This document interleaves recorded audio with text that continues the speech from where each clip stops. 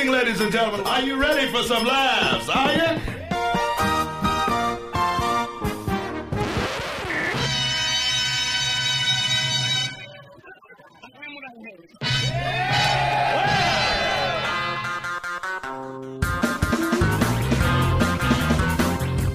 Guess which host bought a Shania Twain album just so they could do blow off her tits?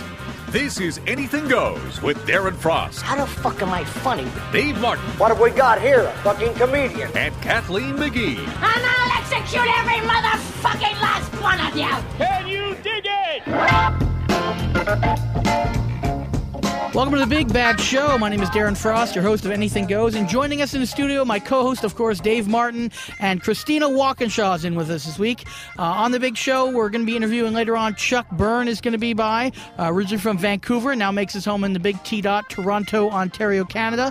And, this is a no-holds-barred talk show. It's not easy, is it, Dave? It's not easy. It's not easy. It's not easy doing the intro. I don't think we need to do this is a no-hold-barred. People will figure that out. Yeah, as people we fucking... go along. people We're allowed to say whatever we want. Yeah, we can say whatever we want. Fuck, bullshit, and all the other words. Even though I'm too nice to ever say everything. So I had a very nice weekend. I was in Kitchener, Ontario, doing some shows. I always have a very good time in New Berlin, which used to be called in 1944, and then they changed it in 45, probably, to attract tourism. There was some dust getting kicked up over in Europe. And, they decided maybe we should change our name. Yeah, for tourism reasons, They got rid of the Auschwitz water slide and other things, Yeah. The lost and found where you go and pick up your jewelry and stuff And your on the way teeth. out. And Yeah, your teeth. that's right. Right out of the gate, we're offensive. That's nice. Well. How are you doing, David? I'm all right, Darren. I had a bit of a shit weekend. I think in the span of 3 days. Actually, today I was told by a girl that I kind of fancied that she just wanted to be friends, and that's not nice.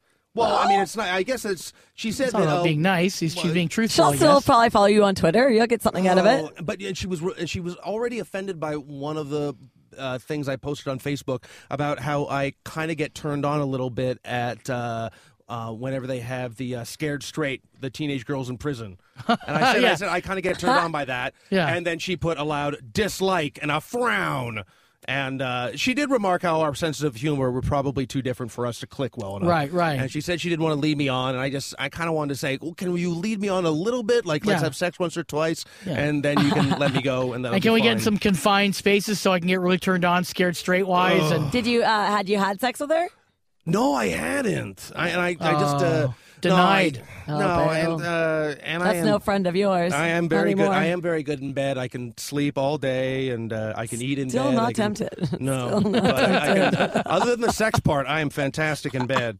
See, I've never had the friend card because I'm pretty stupid when it comes to that stuff. It's like I wait till the very I know it's obvious something's gonna happen. Yeah. Like they shove their tongue down my throat, that kind of obvious. Really? Then it gets to, what, is she gonna just be my friend? It's always afterwards. But I never had that card played to me. I'm not saying it wouldn't happen. I just never went after it enough. Well, there was a girl that I went out with a couple of times, and she kept on dropping the fact that she was gay. And then finally, I was just either dropping it. Hey, Well, she oh, kept what on do you want for mentioning, dinner? Why are you going I out like with her? clit. She was gay. Well, no, but we were like two people that were going out to the same place, and we were having drinks, but it didn't feel like it wasn't classified as a date or anything. She was like that. you were like, hey, hun. She's like, hey, fag. I mean, I don't know how do you just drop gay. I don't understand No, that. she kept on saying that she was gay. I know, but yeah. you said the way that she just kept dropping the fact she was gay. But she would mention, that chick's hot, or I that want to makes her stick gay? my tongue in that girl's pussy or something like that. I should say, I am gay. And there was a couple times where I just want to be like, really, how gay are you? And I never asked that. But there was a time that I invited her out to a show, and she invited her girlfriend. But on Saturday, she invited me out to her birthday party, and a bunch of her friends are there. And I'm sitting beside this guy, he's a black guy dude. And then I noticed at one point I'm text messaging under the table, which I know is rude, but at the same time I noticed that she was massaging his knee. Oh, yeah. And it's a black guy, so she could have been massaging his dick for all I know. Oh, I knew that was coming. And, thank you. Big cock joke there. And then it was just, then I was like, I got to get out of here. So I went to a strip club to calm down. Now, did she ever call you her beard? I mean, that's dropping the fact she's gay too, right? Oh no, you're her beard. I never had that title. I never had the beardage title at all. Because you have one, so that would kind of make sense. You're her beard, right? I don't technically. It's not a beard. It's just a facial hair disaster. Now, have you ever played that card, Christina? Have you ever played the "Hey, I just want to be friends"? Totally. Have you ever played the "I'm gay" card? Never played the I'm gay card. I'm pretty honest, I feel. Yeah. Well, I'm not really honest, actually. I just fucking don't call people back if I don't like them. I'm one of those, like, I don't like confrontation, but if I never call you or text you back, that's like the reversal, he's not that into you, she's not that into you kind of thing. Yeah. I don't want to be mean or anything. But, I mean, I think I've said this on the show before. I always tried to find reasons to sabotage things, so I never had to even find out if they wanted to just be friends. Like, one girl I was talking to, she told me her favorite movie is Not Without My Daughter, and I had to end it right there because I'm like, I can't have that out there. I can't be at a party and someone asks and you're talking about it and you say that publicly. I just can't be around a person whose favorite movie is Not Without My Daughter, no matter how they look. I don't know. Well, I just... Come on, it's a shitty movie. You don't understand what I'm saying? Actually, I've never seen it. It's terrible. Sally Field, she cries about her kid. She looks like she's part of the Taliban. She's got a head thing on. It's bad. No, without my daughter. I can't have that. Oh, that's only back when the Middle East took your kids. Yeah. And now they... But what? You've never played the I'm gay card? Because that works. No, there's no arguing that one. That's why it works. Oh, well, you're not going to follow them around and wait till they eat pussy up. Well, she's right. That's what she does. Yeah, but I guess it just turns out that she's only gay when I'm around. How did you pick up this gay girl anyways? Actually, we met at a burlesque show, first of all. I was sitting at a bar. That makes sense. You guys both like women in high heels? Yeah. Well, we started chatting, and we kind of hit it off there. And then, of course, I give her my card. But I give her my card, and then we text. And then you wonder why it goes to friends. I gave her my card. Well, what am I supposed to do? Well, just say, hey, shoot the shit, talk on Facebook. I give her my card. That's kind of weird. Well, how am I supposed to give her what? I was leaving the bar that we were at because she started dancing. And then you wonder how it became you were a fag hag. I mean, don't you understand how this works? No, trust me. As soon as I found out she was gay, you hung out with her a couple more times, Dave. I know I didn't want to be that hag anymore. Right. I still wouldn't mind hanging out. See, you still don't mind being a fag. Over the gay girl. I'm only against lesbians when I'm attracted to them. I only want my. I'm not against it even then. Really? Oh yeah. Yeah, but you're fucking married and you're unhappy and you've made it just. You know where you're at now. No, I don't like lesbians when I'm attracted to them. Thank God my wife doesn't listen to this show. I'm unhappy. Just so you guys know, I'm Dave, whacking the tranny porn. I know, no kidding. So, Dave, as you talk with this lesbian, you were like dripping sweat beads down your forehead. I know. Just talking about these women. I know, I still hang out with her. I still hang out with you. Jesus. Oh, nice time. You look like fucking Chaz Bono when you sweat like that. What are you going to your high school reunion tonight? Have you seen Ron Jossel? He looks exactly like Chaz Bono. Deadly like him. Right. Where were you? Were you somewhere, Christina? Where were you this weekend? Well, I was at the Genie Awards on Thursday. Oh, that's right. Well, I wore high heels for about 2 hours, and I hid the shoes behind a couch. Right. But yeah, it was really cool, and it was a really interesting. Did anybody give you their card to you and want to take things further at the Genies? Just the lesbians, Darren. Crazy dykes. That's just always the way. Damn. Was that your first red carpet that you walked? Yes. Well, I didn't really walk it. I was backstage most of the time. But I saw you had a photo on the red carpet. Oh yeah, I took that after a fucking few beverages, didn't I? I'm like, let's get the camera photo shoot. Let's go take pictures. And now it's my Facebook profile picture, obviously, now, because it looks awesome. So everyone's clear. You wrote for the show. I got hired to do Punch Up. Right. So, and your jokes, or the jokes that you helped Punch Up, did they work? Was it okay? No, I was very excited. I got a joke on there. I was very excited. And who hosted it this year? What was that? Who hosted? Strombo. Well, it's supposed to be Strombo, George Strombo, and Andrea Martin. And then Andrea, the day before the awards, backed out. She booked a pilot in L.A. and had to go. Oh, okay. So, did she ever is that so Canadian? She booked a pilot and that's bigger I mean, that was the big Oscars, joke of it. We're honoring Oscars. Canadian entertainment. Yeah. Oh, just book something in L.A. Gotta go. Yeah. I just booked a Depends commercial. I got to go shit in the bag and then come back and maybe I'll make it. Which is pretty much the sketch that she taped before she went. She was pretending like she was trying to book a bladder control. Nice. Oh, was it really? Yeah, that's literally. Well, it was a U.S. national shit in a bag commercial. Fucking right. Oh no, yeah, it wasn't. Sorry, that wasn't really what she booked. She really did book a real pilot. But no, I know. Yeah, but I would I would fucking do a Depends commercial over hosting the Genies. Oh sure. Come on. Now, had you shit on the screen, shit in a bag. You know that's how it works. Have you been to an award show before? I went to the Junos last year, but just to watch and enjoy it. But actually, it was really fun and it was cool. I mean, everybody was great. The movies, actually, I obviously went out and watched all these movies, and I know probably you guys, most people don't go watch all these. I would, yeah. Quebec cinemas, but they're amazing movies. Like Café de Fleur and Monsieur Lazare, they're all so good. And the French language movie? Come on. You guys, I remember I was They're talking amazing. about this last week. Yeah, I had like 2 glasses of wine, and I still read subtitles at Varsity. Dude, I'm good. I'm a functioning alcoholic. I can read subtitles. They support their culture. Their movies are amazing. Oh, they're amazing. Yeah, they were really. It was fantastic films. We should all go watch them but not even just as Canadians. Now, after that you have this award show, then I went out and drank. Cool. That's even better. Were there classy parties that you could go to? Yeah, there was 2 after parties. One was open bar. Oh. I know, but then the second one we had to pay for. That's like throwing like gasoline on a fire if I'm involved. I'm the fire and someone just there's a I know gasoline. It's like this weird battle between like wanting to schmooze and meet people, but also wanting to make it back to the bar before like your drink is totally empty. Yeah. So I'm so excited to see you. I'm just gonna go to the bar. I don't have a drink yet. Well, actually, at a certain point, the bartender should just give you like a little sign to hang over your neck that says "Forgive me, I'm hammered," because that's what I would seriously want at one of those open bars. The one thing I wouldn't want to be with Dave is an open bar. As soon as he hears that, he'd run faster than a fucking baby falling from an 11th floor building. Like, he would just run to it. I don't care about the baby. Give me a shot. Unless I was coming out of the bathroom, like every half an hour, just sweating and more bug-eyed, and then looking for lesbians to give your card to. Yeah. Dave, I don't know. I didn't even know you were allowed to open bar parties because don't all the girl comics need rides home with you after the party? That's usually quite true, yes. But those nights I pass out a ladies, just so you beforehand. know, Dave Martin, quality driver, very reliable, very reliable.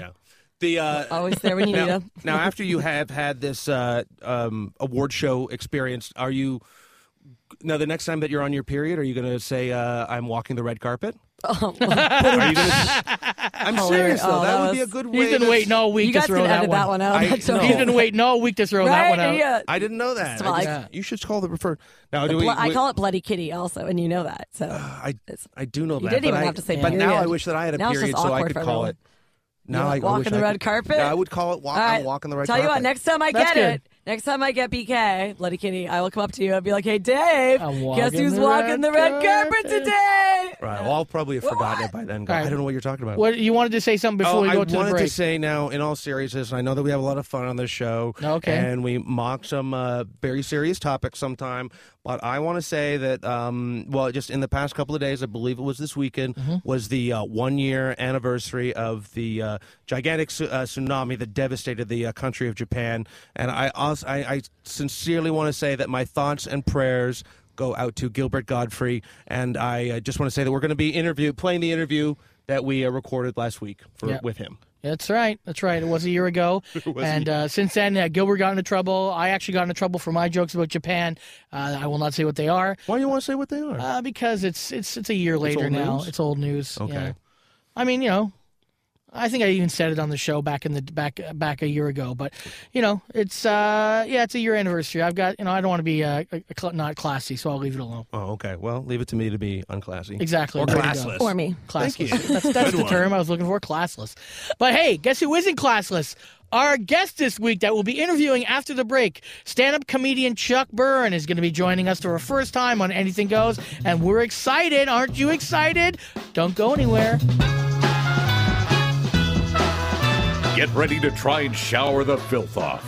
This is Anything Goes with Darren Frost, Dave Martin, and Kathleen McGee.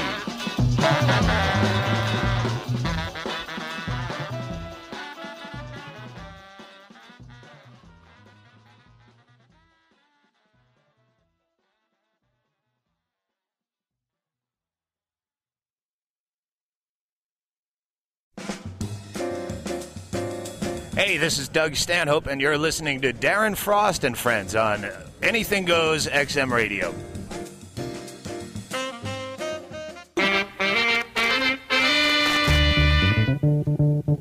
Hey, get up, brothers. Do any dance that's groovy to you. Yeah, man. Smoother than a stripper's area. This is Anything Goes with Darren Frost, Dave Martin, and Kathleen McGee.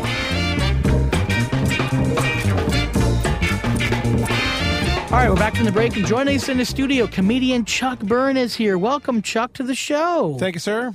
Pleasure to be here. It's awkward when I know someone as well as I do as Chuck. I got to act like, hey, this is the first time we've ever met. It's Chuck Byrne. Yeah. I've known for 20 years. And so things are good, Chuck? Things are awesome, yeah. Yeah? Yeah. And have you been touring much these days? What's going on with you? I've been staying, I tour constantly, but I haven't been, I've been keeping the parameters of my touring area fairly limited because I got the kids at home and whatnot. Sure. But, yeah, I'm in a constant state of talking out loud and people handing me money. Now, before we started recording, we were all talking about, at least you guys were, about performing for crowds that aren't massive, like handfuls of people, and like 4 or 8 people. Now, the smallest I've ever performed to is 4 people, but I did it on purpose because the owner was a bit of a motherfucker. And he's like, if I'm paying you, you're doing the show. I'm like, oh, fucking right we are. We're going to do 90 minutes now to 4 people. But that's my own problems. But what were you guys saying? Well, here, I have to give a bit of a backstory. Darren and I were at a show. We did a show at a pot room, a marijuana-friendly room, and Chuck's done that before. You've done that. You've done shows that. I have on occasion. I've done pot. But you've done the marijuana-friendly rooms, correct? Yes. Oh, yeah, of course. So, those audiences are not always going to be huge laughers. There are a lot of, shaking heads and big smiles and stuff. Yeah. They're not that loud. But when Darren and I did a show, there was the show the week before was sold out, and so of course the show this week was kind of empty. And it was an awkward show to do for like 8 people or so. And of course, I invited someone to that show, and that was the first time that they'd seen me on stage. And then That's it's like the old adage of if one of your friends from your life wants to come see your show at the club, right? Don't invite them down on Thursday. Really? Okay. No. Yeah. Oh yeah. Of course. No. Thursday, because Thursday sure. might be great. Yeah. Thursday might be great. Right. Probably will be okay. Yeah. Right? And depending upon what club you're at, one of the shows on Friday and one of the shows on Saturday is going to be white hot. Right, exactly. Yeah. That's the crowd you want your friends to see you in front of, right? The crowd that you can do no wrong in front of. Yeah. Right? Like, I was in Niagara Falls last weekend, and you never know what you're going to get. Thursday, we had, 40 people in a room that held 300. Yeah. And 38 of them were sitting in the last row. Yeah. So what do? You're talking to a group of people who are looking at you standing in front of an empty room. Now, see, would you rather have someone meet you for the first time off stage or on stage? Because the girl that I invited to the show, I don't like meeting people at all. I don't. But if you have to, like, if you're trying to, get someone interested in you or something like that, would you rather have them Sexually, Dave? Sexually or any level? Sexually, really? I would prefer they come up to me right after I finish my show and introduce themselves. Oh, okay. Because then I know exactly the picture that they think they have of me. No, now, do you think, are you the same guy on stage as off stage? To a degree. Yeah. Okay. See, I don't think anyone who isn't doing a character can hide from their fundamental character on stage. What about you, Darren? Where do you stand? Well, first of all, for sexual reasons, I always want 10 minutes because I've already came on stage and I want to clean myself up. So it's not awkward. For me, it's just a heightened version of me. So I think a lot of me on stage is just a heightened version. So I agree with Chuck, unless I'm doing a character like Larry the Cable Guy or the funny pants version of what I used to do. Yeah, the only problem with that is certainly in my case, in the 45 minutes I was just on stage, that is my day's allotment of Chuck Byrne. Yeah. Right? Like, if you're going to get me in the 23 hours and 15 minutes that I'm not on stage, it is not going to be as electrifying. Pretty fucking boring. Yeah. Yeah, there's going to be a lot. There's going to be a lot of sitting there quietly saving it up. Well, I don't know.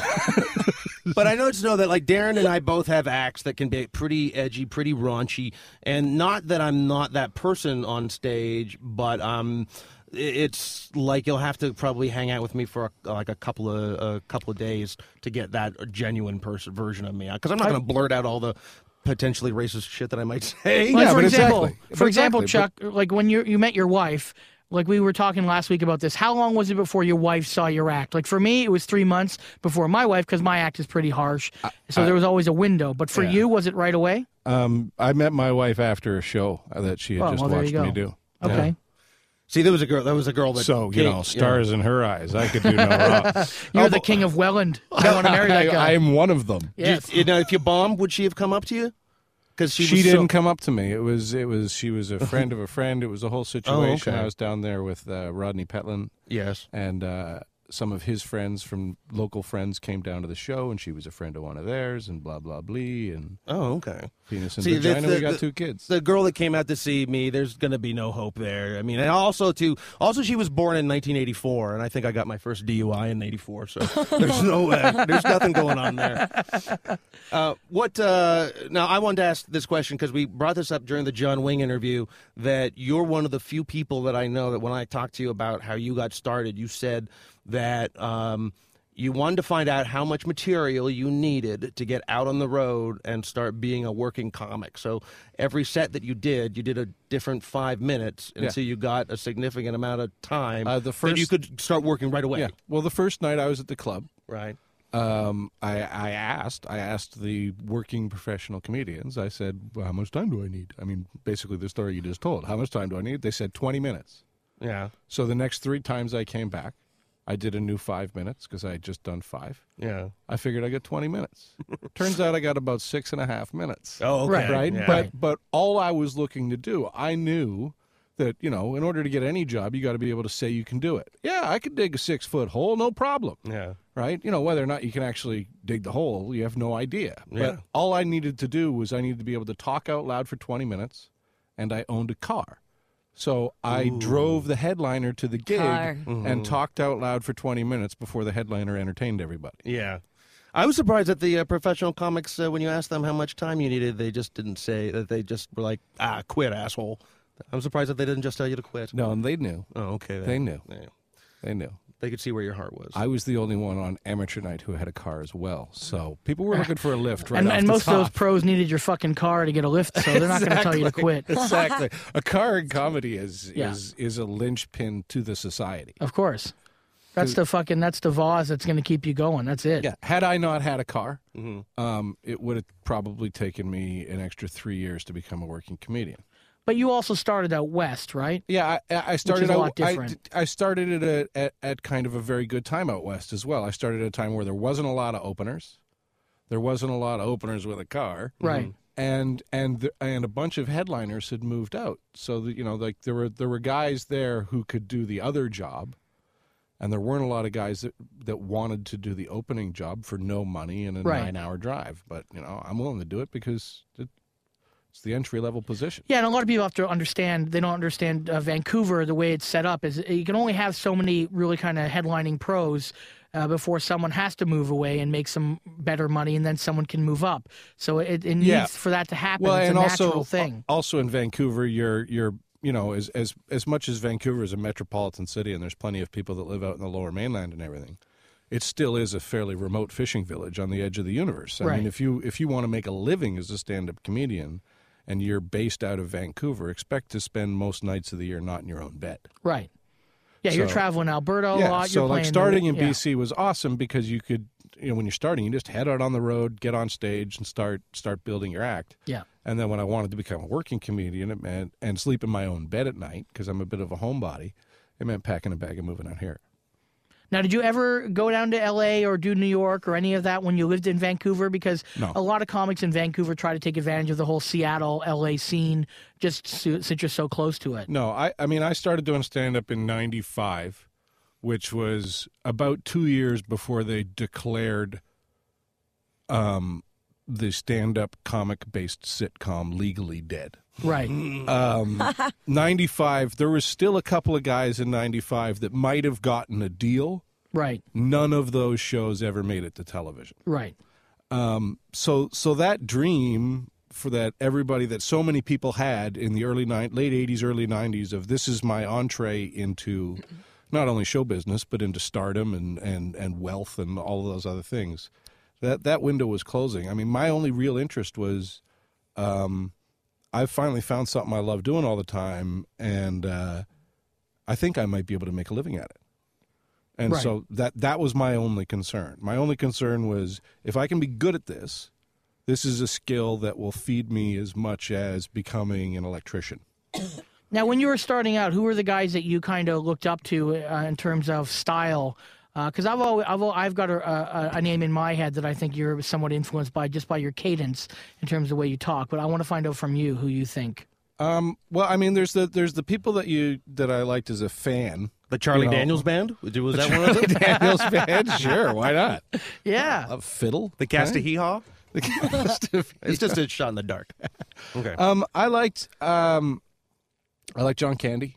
Right. Not that John Candy was a stand-up. Amazing stand-up. Go ahead. But Bob Newhart. Yep. Bob Newhart was a guy that, for me, showed me that you didn't have to be a star to be a star in show business. Right. You know, Bob Newhart spent 25 years in the top 10 of American television, and nobody really noticed. Right. Which is fabulous. Yeah. You don't think of him as a guy that had a show on television for 25 years. It was in a few different forms, but that show was always on. And also, Bob Newhart was very much himself, kind of. I mean, he played like a psychiatrist, didn't he, in the Bob Newhart show? And then on Newhart, he was just like an innkeeper, but he was very much Bob Newhart. Yeah, it was just like we took Bob Newhart and we put him somewhere else. Yeah, it wasn't like there was like he didn't have a lot of acting or anything behind him. But he was just kind of himself in a new place. Yeah, same thing with Seinfeld. Put him in the middle of an apartment and watch the crazy world spin around him. Exactly. It's weird because most people, I think you'd be surprised that still most people don't consider him a stand-up, even though he did it for years beforehand. Still doing it. And still doing it, but most people still are surprised when Bob Newhart's doing live comedy. You know, I think because he was on television for so long, people just think he kind of walked into a show and also it depends on what your frame of reference is. You know, as comics, our frame of reference goes. We will cast a much wider net once we like somebody. Right. And there's plenty of people that grew up watching Newhart and they have no idea that he was even on the Bob Newhart show. Right. Well, and also, I mean, he had comedy albums that were in like the top 10 Billboard. Top 10 Billboard. Number one. Number one. He's the only one to do it. And also, I think the Beatles might have like bumped him out of like the number one position at one point. Fuck them. Yeah, fuck the Beatles. What have they done lately? Yeah, I mean, come on. No, Bob Newhart's still alive. I think Ben Miner interviewed him recently, or today or something like that. Oh wow! Hey, so where'd you get your ideas from, Bob? How long have you been doing this, Bob? Now, Chuck, do you have a sitcom in your back pocket? Like a lot of people, like I've heard other guys say that if you ever get in front of like TV people, have like a sitcom in your back pocket. Oh, I got a few. I got a monkey movie that'll never air. That's about it. See, Darren, the I have nature to write of that monkey movie. It depends. See, the show you pitch, I think, depends on who you're pitching it to. Yeah, if you're pitching your show to NBC, right. I'm not going to pitch them my potty mouth stand-up. Right, because they got no interest in the world. But I like that title. I like the title exactly because you could put that title I could on NBC, Potty Mouth Stand Up. Right. But I'd be pitching them a show about me and my kids and how it's just a struggle every day. Yeah, they keep throwing things down the toilet. But and hopefully, you know, like within a process like that, they're looking to hire you, wrap something around you that their audience will like. If you're willing to change what you do, like so many guys get the idea that you're going to have to make a million compromises to get a show on network television. Of course you are. Yeah. You know, there's the idea that you could say whatever the hell you want when somebody's handing you money ever is a dream. Well, what about Christina? Do you have and Darren? Do you have a genuine sitcom? Unless the person handing you money is saying specifically, say whatever you want. Right. Well, that's not going to happen very often. No. Well, I mean, the only reason Louis C.K. can do it is because it's a small cable network. He doesn't demand a huge amount of money, and he does everything himself. Yeah. So, I mean, well, and he's also been writing in network television for 15 years. Sure, and that too. But lends you some credibility. But he's also, Louis C.K., so people are attracted to what he is doing. Yeah. It's not like he just all of a sudden this is his first go at it. He had the other show on HBO, and so I mean, I don't have a sitcom because it doesn't interest me. Sitcoms. I do have a monkey movie. That wasn't a joke, but it will never get made. But that's okay with me. That's my little dream. Well, not with your attitude. No, not with my attitude. No, but I think the sitcom is dead the way we know it and the way that stand-up comics know it, and they know that they don't want to do it. I think the real job of being a stand-up comic in show business is you're a utility man. I think the idea that stand-ups are only good for sitcoms is wrong. Stand-ups are good. They're utility guys because when you're doing stand-up, you're doing every job anyway. Well, but the great thing about Louis C.K.'s stand-up, or the show Louis... Let's talk more about how great he is. Well, I don't know. I don't want to do that. No, but I'm just saying, it's basically Louis' sitcom stand-up act, just almost recreated. It's a reality show that he's fictionalized. Yeah, but it's not like we've taken Louis C.K. and now you're the owner of a pet store. Let's see what happens. Right. No, but I mean, I'm sure you could get that made though. He probably could get it made, but would you watch Louis C.K. as the owner of a pet store? No. On a watered down show that's designed for people to watch after they've had dinner before their kids go to bed? No, but a lot of stand-ups might say, "Yeah, I'll be that guy," and I'll kill them. I'll take that job in a heartbeat. I got kids to feed at home, let alone TV kids. Right? I'd happily take that job, and with the attention you get from that, hopefully your talent is strong enough that you can show you're capable of doing other things. If you can be funny in a limited format, when they unlimit you, you're still going to be able to be funny. Yeah. If you can sit there under all of their restraints and still manage to get your funny through to the audience, I think that's much more of an accomplishment. See, I think that your sitcom should be that you're a comedian and you go and film a miserable sitcom during the day, and then you come home and you have to be with your kids and go, "Oh my God, I can't believe I just did that miserable sitcom." And just do that every day. What would my sitcom be? Just like some gross girl who never cleans, never showers, your idea, drink too much. Sorry, I don't know. I was just going to say, what do you think what would my sitcom be? I have no idea what your sitcom. The show Friends Gone Wrong. That's what yours is. I know. Just disgusting and gross. Six like pretty a combination people of getting all fucked up. Like Chelsea Handler and hoarders coming together. Yeah, that's right. It's a disaster. Dan Dunn just keeps coming over and keeping feeding you more drugs and meth. Yeah. We have cameras in your apartment, and then every episode you come home, you lock the door, and you sit on your futon and drink wine. Right? We watch that for 22 right now, minutes. I'm living now in my apartment complex. There's 4 other comedians, so now we have a whole. We do have friends. We do have a we're all sitcom comedians. now. It's like a G-string Toronto Divas complex. meets Intervention. Yeah, all right. The thing about what you said about utility people for stand-up, I think that's one of the reasons why stand-ups make good actors, not just in comedy, but in drama or whatever. And when I was doing Fever Pitch, I haven't done a lot of movies, but when I was doing it with Jimmy Fallon, I had a scene with him, and he wasn't having a good day. The scene took literally 25 or 30 takes. And I didn't have a lot of dialogue, but I had dialogue, and I nailed it the same way, exactly the same way every time.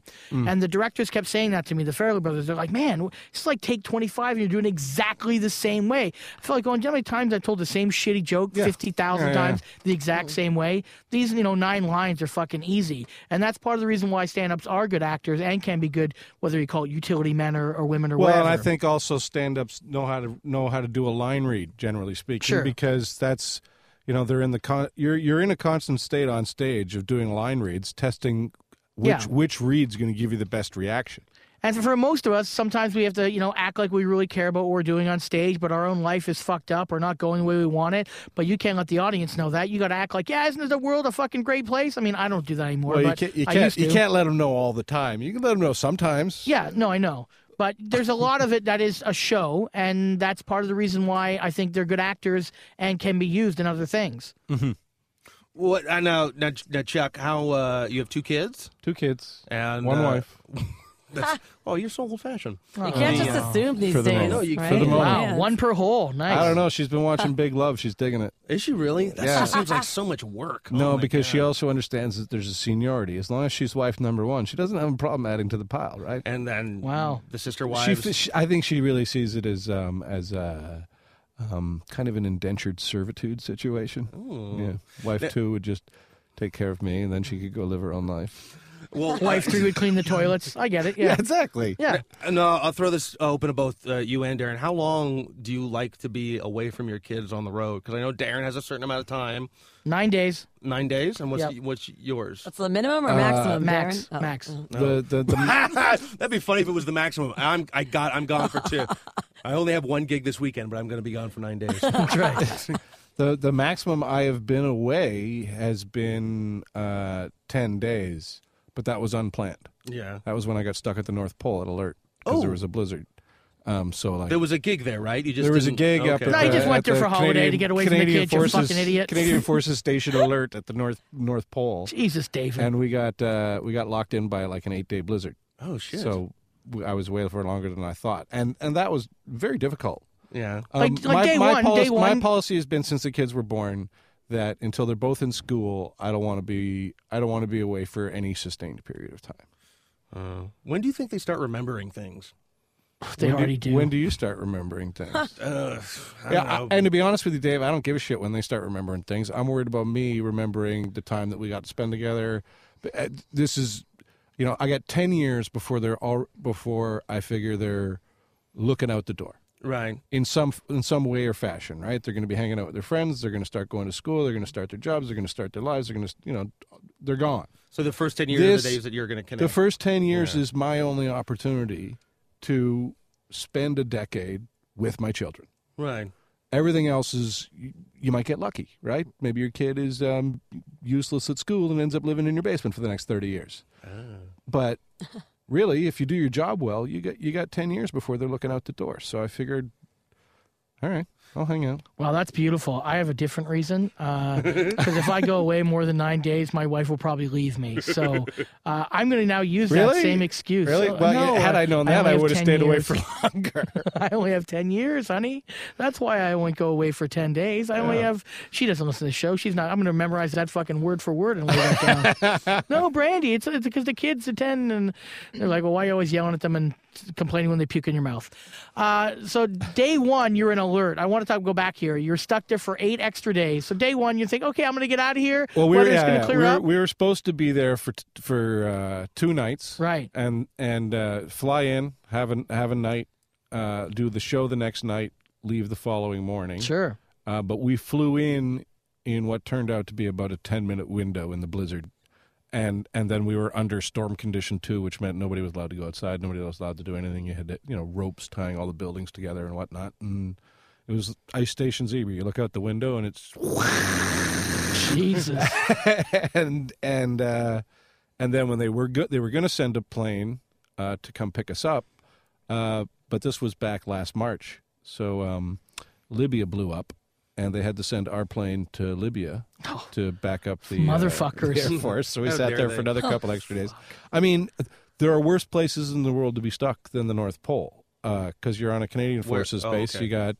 You got TV, you've got DVDs and video games and pool tables, sure, and booze, and rooms to whack off in. All right, as long as you said booze. Thursday's steak night, and because we were guests, I mean, anyone who's ever done anything with the armed services knows. When you're a guest, they treat you like a guest. They treat you like you're like a nice human being that they want to take care of. Did you have a room to whack off in? I did. Oh, really? Was it like a designated your room, or was it a communal room for like everyone? Everyone does it, Dave. They put a sock on the door or something.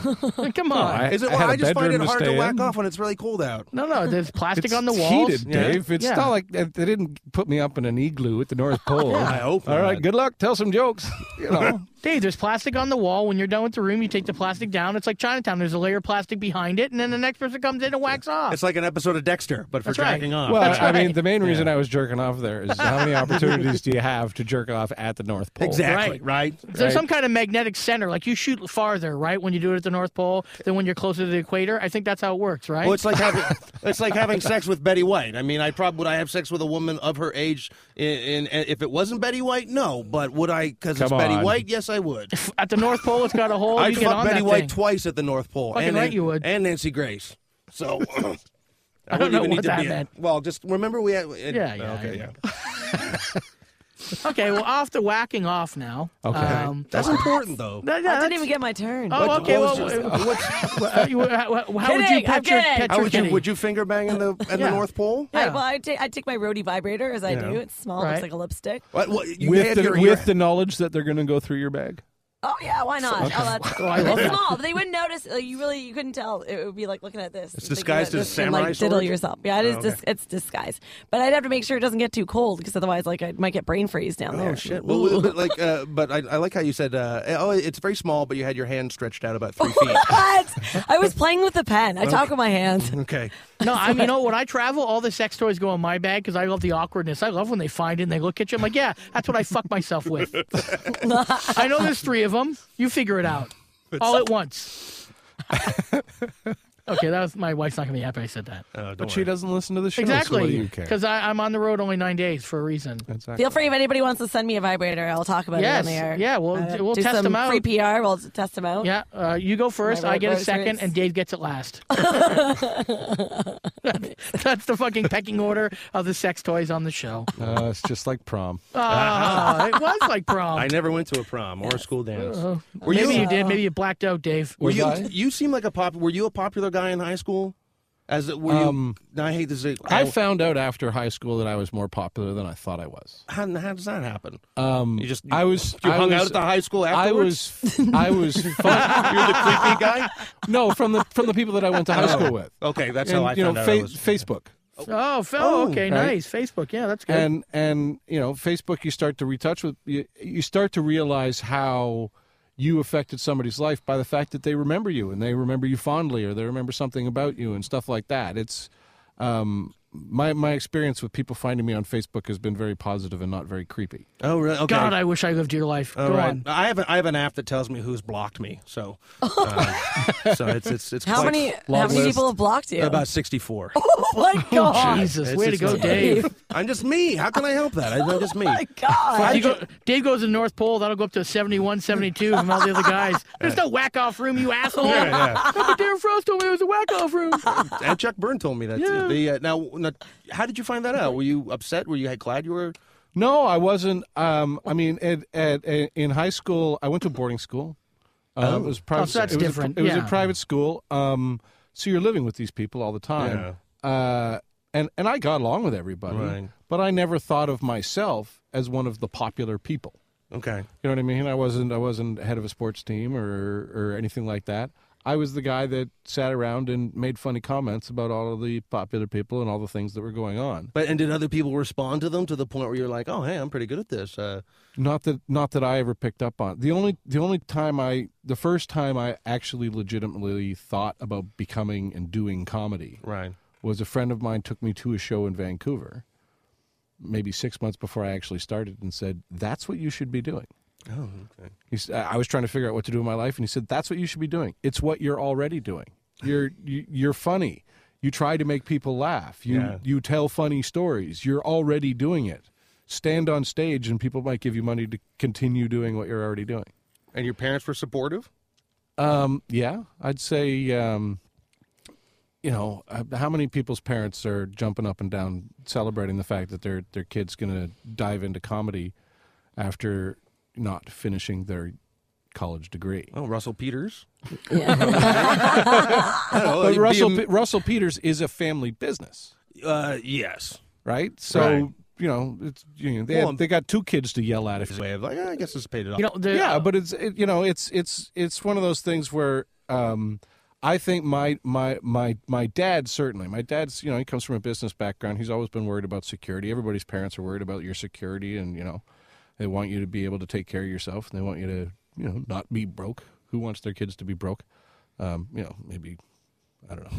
I was going to say something hurtful about somebody, but Say it. Feels good. Listen to Dave. I was just thinking Rupert Murdoch, maybe. Oh, Because he just shit-canned his son. oh, yeah, he did. Yeah. He just shit-canned his son. He made his son take the fall for him. Yeah, right? yeah. So that, who are you going to hand the business to, Pop? I don't know. The shareholders. Well, when my parents were worried about my security, they just bought me a rape whistle. So There you go. Yeah. But I think we were supposed to laugh there. I think my dad. They are at home listening.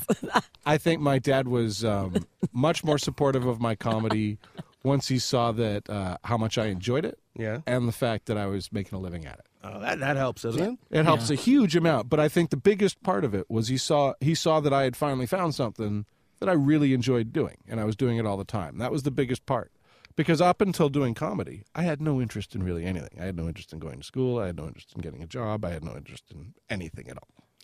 I realized that Chuck Chinese Byrne, food. I had a huge interest in Chinese food. I realized that Chuck Byrne lives in an alternate world to me because 6 months ago, my mom told me I had to quit.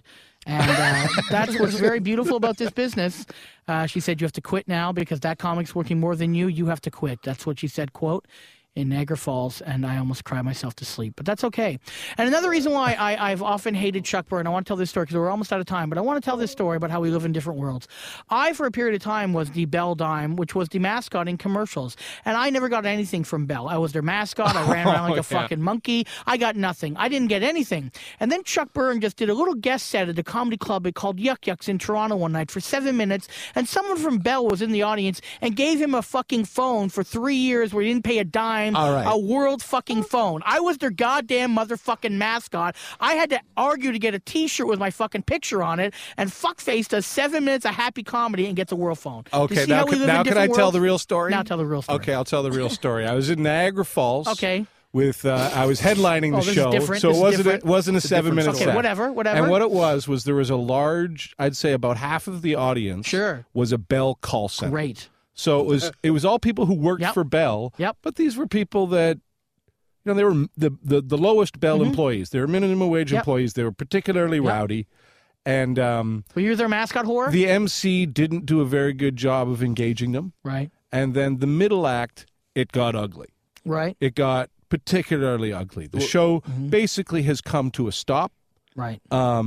It's bad. The act is yelling "fuck you" at the audience. The audience is yelling "fuck you" at the act. Everybody's been to a show where that's happened. Sure. It's just bad. Wait, so the middle act manages to get himself back to a tie. He's got himself back to the point where if you were in the audience, you could look at him and go, "He's a funny guy. Tonight wasn't his night." The MC goes back up, doesn't really acknowledge the situation. I go up. They're still rowdy. They're still loud. And I spend 45 minutes hammering on the Bell people. Right. And I dedicated my entire show to them, basically. I didn't get to do any material. I just riffed on them, and I ripped on the situation, and I made everything better, and it was awesome. And sure enough, after the show, she asked me what my cell phone was, asked me if I was with Bell, got me into the celebrity phone program. Yeah. But to her credit, the middle act on that show got the same deal. Yeah, see what I mean? I was their fucking mascot. I saved the show for some welders once, and I got a welding rig. What the fuck am I going to do with a welding rig? I'm a comic. I want a phone. I think if you simply, Darren, if we simply listen to the way that both of us have been discussing Bell, right? I think you certainly made more money from them than I did. No. Not a fucking phone for 3 years. How much I spend on it? That's true. Because 3 fucking years. I literally had about 9.5 hours of on air from Hong Kong. You know what Chuck used to do? He would just take his phone and he'd give it to a little kid. You know when they press 8 digits and you're worried about where it calls? He didn't have to worry about that. Comics used to come to my house to call their families. Yeah, exactly.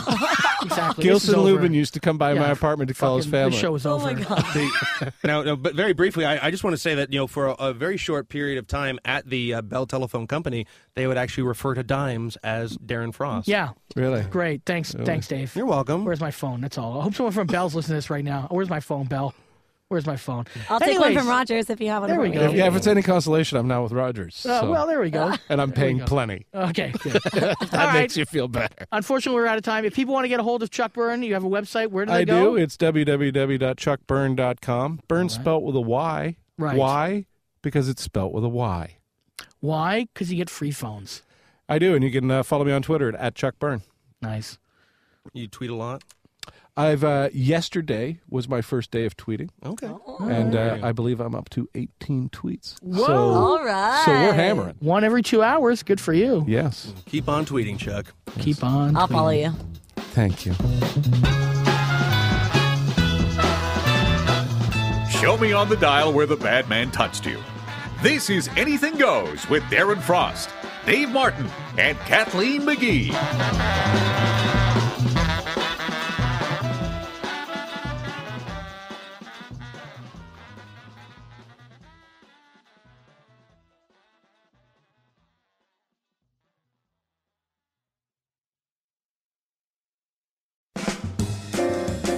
Hey, my name's Ian Serrother. You're listening to Anything Goes with Kathleen, Dave, and Darren. I use Darren last because it makes him angry.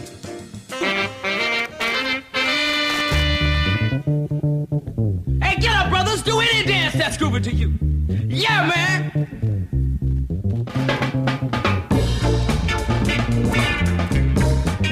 At least your life isn't as sad as ours. This is Anything Goes with Darren Frost, Dave Martin, and Kathleen McGee.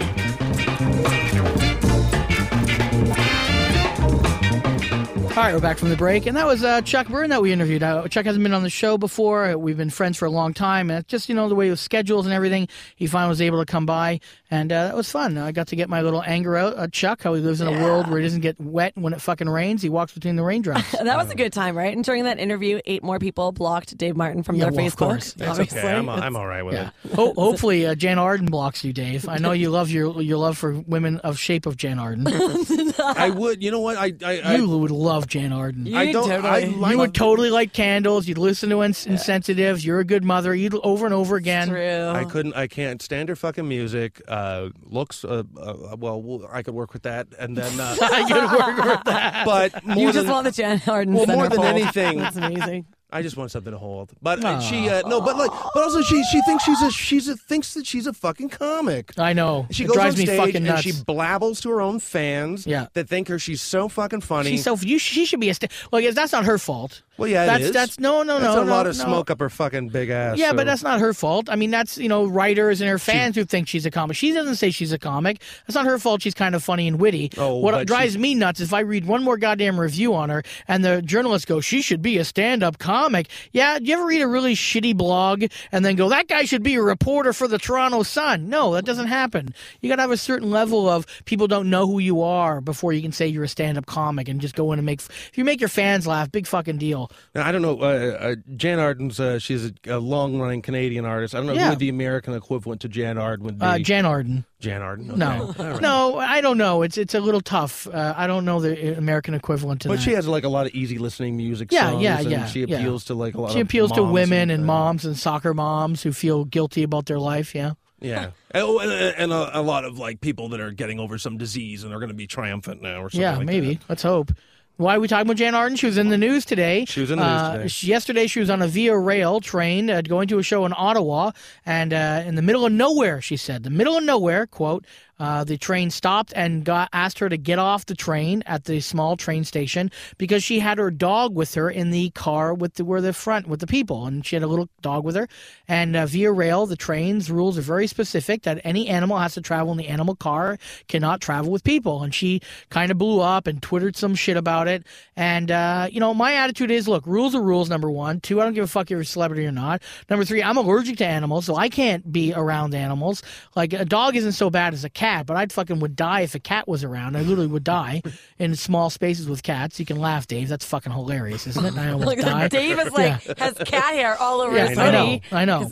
Dave's a cat man. But, and she's twittering about the middle of nowhere. She was dropped off in Oshawa, for fuck's sakes, which is a suburb of Toronto, 160,000 people, and she cried, "It took me 4 hours to get a rental car." You need a new agent, honey. You need a new fucking agent. Be flying anyways. Well, that's what Deborah Giovanni said. I'm surprised she was taking a train, which I thought was a very funny line. Aren't you fucking rich? I know. But maybe she likes taking a train. Porter. Oh, she likes to be one with the people, and that's why that's why she carries a dog in a purse. Yeah. Any fucking cunt that would carry a dog in a purse in the first place. I'm sorry, but doesn't the dog's embarrassed and you're degrading the animal and all that shit? She was going to come on the show till you called her cunt. She was I think she was going to come on the show. I was calling her and say, "Hey, come on the show and redeem yourself." Then she hears you call her cunt, and she's like, "No." I think your invitation probably was, "Can you come on the show, cunt?" And then right. Be well, like, of course it was. Of course it was. That would have worked out. That ain't going to work out. No. Come on, it's Jan Arden. But we could have all held hands and sing Kumbaya and have a dog on our lap. It'd been amazing. I don't think so. No? Do you enjoy? Are you a pet dog? I don't like the idea of dogs in purses. I'm not into animals of any sort. It's just, I don't like. How do you like it when men get frisky when they're drunk? Is that what you're saying? Yeah. I don't know. Pets are responsibility, and I don't want any extra responsibility in my life. Right. And that's why I don't have children either or boyfriends. Yeah, because when you get drunk and you're hungover, you don't want to walk a dog. Fuck that. No, and I'm not sharing my beer with him either. So. Well, some people would disagree if you look on YouTube. Beer drinking doggies. and getting their dog high and then laughing and the cat's high. You ever seen those videos? Pretty fucking crazy. Oh, yeah. And people take pictures of their cats and they're all over Instagram and Twitter. That I just want to unfollow those people immediately. Have you seen this? You ride the public transit in Toronto? I don't want to brag, but I'm a TTC pass holder. And have you seen these new vegetarian posters that they have? You would eat one and not the other. Right, and they'll have like a little kitten beside a chickadee. Yeah. Right. And they say, oh, you would eat one and not the other. Aren't those bothersome? I find that's like religious people shoving their views and opinions about the afterlife and God and all that horse crap down their mouth. Same thing with vegetarians. I mean, if you got a choice of a puppy or a cow, really? You're comparing those two things? Yeah. Together? Yeah. Really? I don't know. You eat dogs and cats all the time. Sure. You're fucking right, dude. Go to a certain place in Chinatown. Isn't that where we're going to go with that? Huh? Ask for the special on the menu? I was not We're going to go to that cliche, weren't we? Right, yeah. You can go and walk your dinner before you eat it. That's right. Yeah. Do you feel the same way about dogs and cows? Or dogs and chickens? I do think it's a good point. I mean, it is, it's just one animal we feel we have the right to eat, not the other. I mean, I don't want to eat dog, I don't want to eat cat, but I also think that, hey, if someone wants to do that, I don't know. I don't know enough about the argument, but the easy argument is, what's the difference? And some, in India, they think the cow is a fucking religious icon. I know. I was a vegetarian for a long time, actually. I was all that propaganda. I read Skinny Bitch. I read Eating Animals. I saw Food Inc. And I feel like the industry is corrupt and it's gross, so they do the animals. And don't you think like one? And they're even mean to the farmers, these big companies. I thought you meant the animals are. Yeah, right before they get electrocuted, they fucking kick and they're crazy, those animals. Oh, they heckle the farmers? Fuck yeah. Boo, moo, boo. Get off stage. All right. Well, unfortunately, we're out of time. We got to wrap it up. Shit. So we do have a couple of quick announcements for my fans, all three of them. I'm going to be in PEI on April 14th at the Guild Playhouse with Kenny Robinson on a doubleheader, 2 shows in one night. I'll be headlining one show. The early show and the late show will be Kenny Robinson, the fabulous Kenny Robinson, who's going to be on the show in a couple weeks. So please go to theguildpei.com and check out for tickets. That will sell out. It's not that big of a venue. Also, in upcoming weeks, we have a bunch of different people. Next week, Martha Chavez is going to be on the show. And also, Gilbert Gottfried will be aired on the 23rd week of this month. We're going to be airing our Gilbert Gottfried episode. Next week we are. Or is it next week? Yeah. Oh, sorry, next week. You're right. Yeah. So, David, what about you? Where are you going to be? I'm in Ajax at the end of the month, but What? Oh, I'm in Ajax this weekend. Okay, yeah. With Damon Stritter and Julia Bruce. This should be fun. Thursday, Friday, Saturday. Okay. I'll be very talkative there. Are you hosting that show? I'm middling. Oh, okay. My favorite spot, the middle. Beauty. Aren't we going to be in Whitby on Wednesday? Oh, which yes. is today. This show's going to be airing on Wednesday, and Christine and I will be in Whitby. We'll be in Whitney. Nice. What is it called? Some Jimmy O'Toole. Jimmy O'Toole's. I don't know what it is.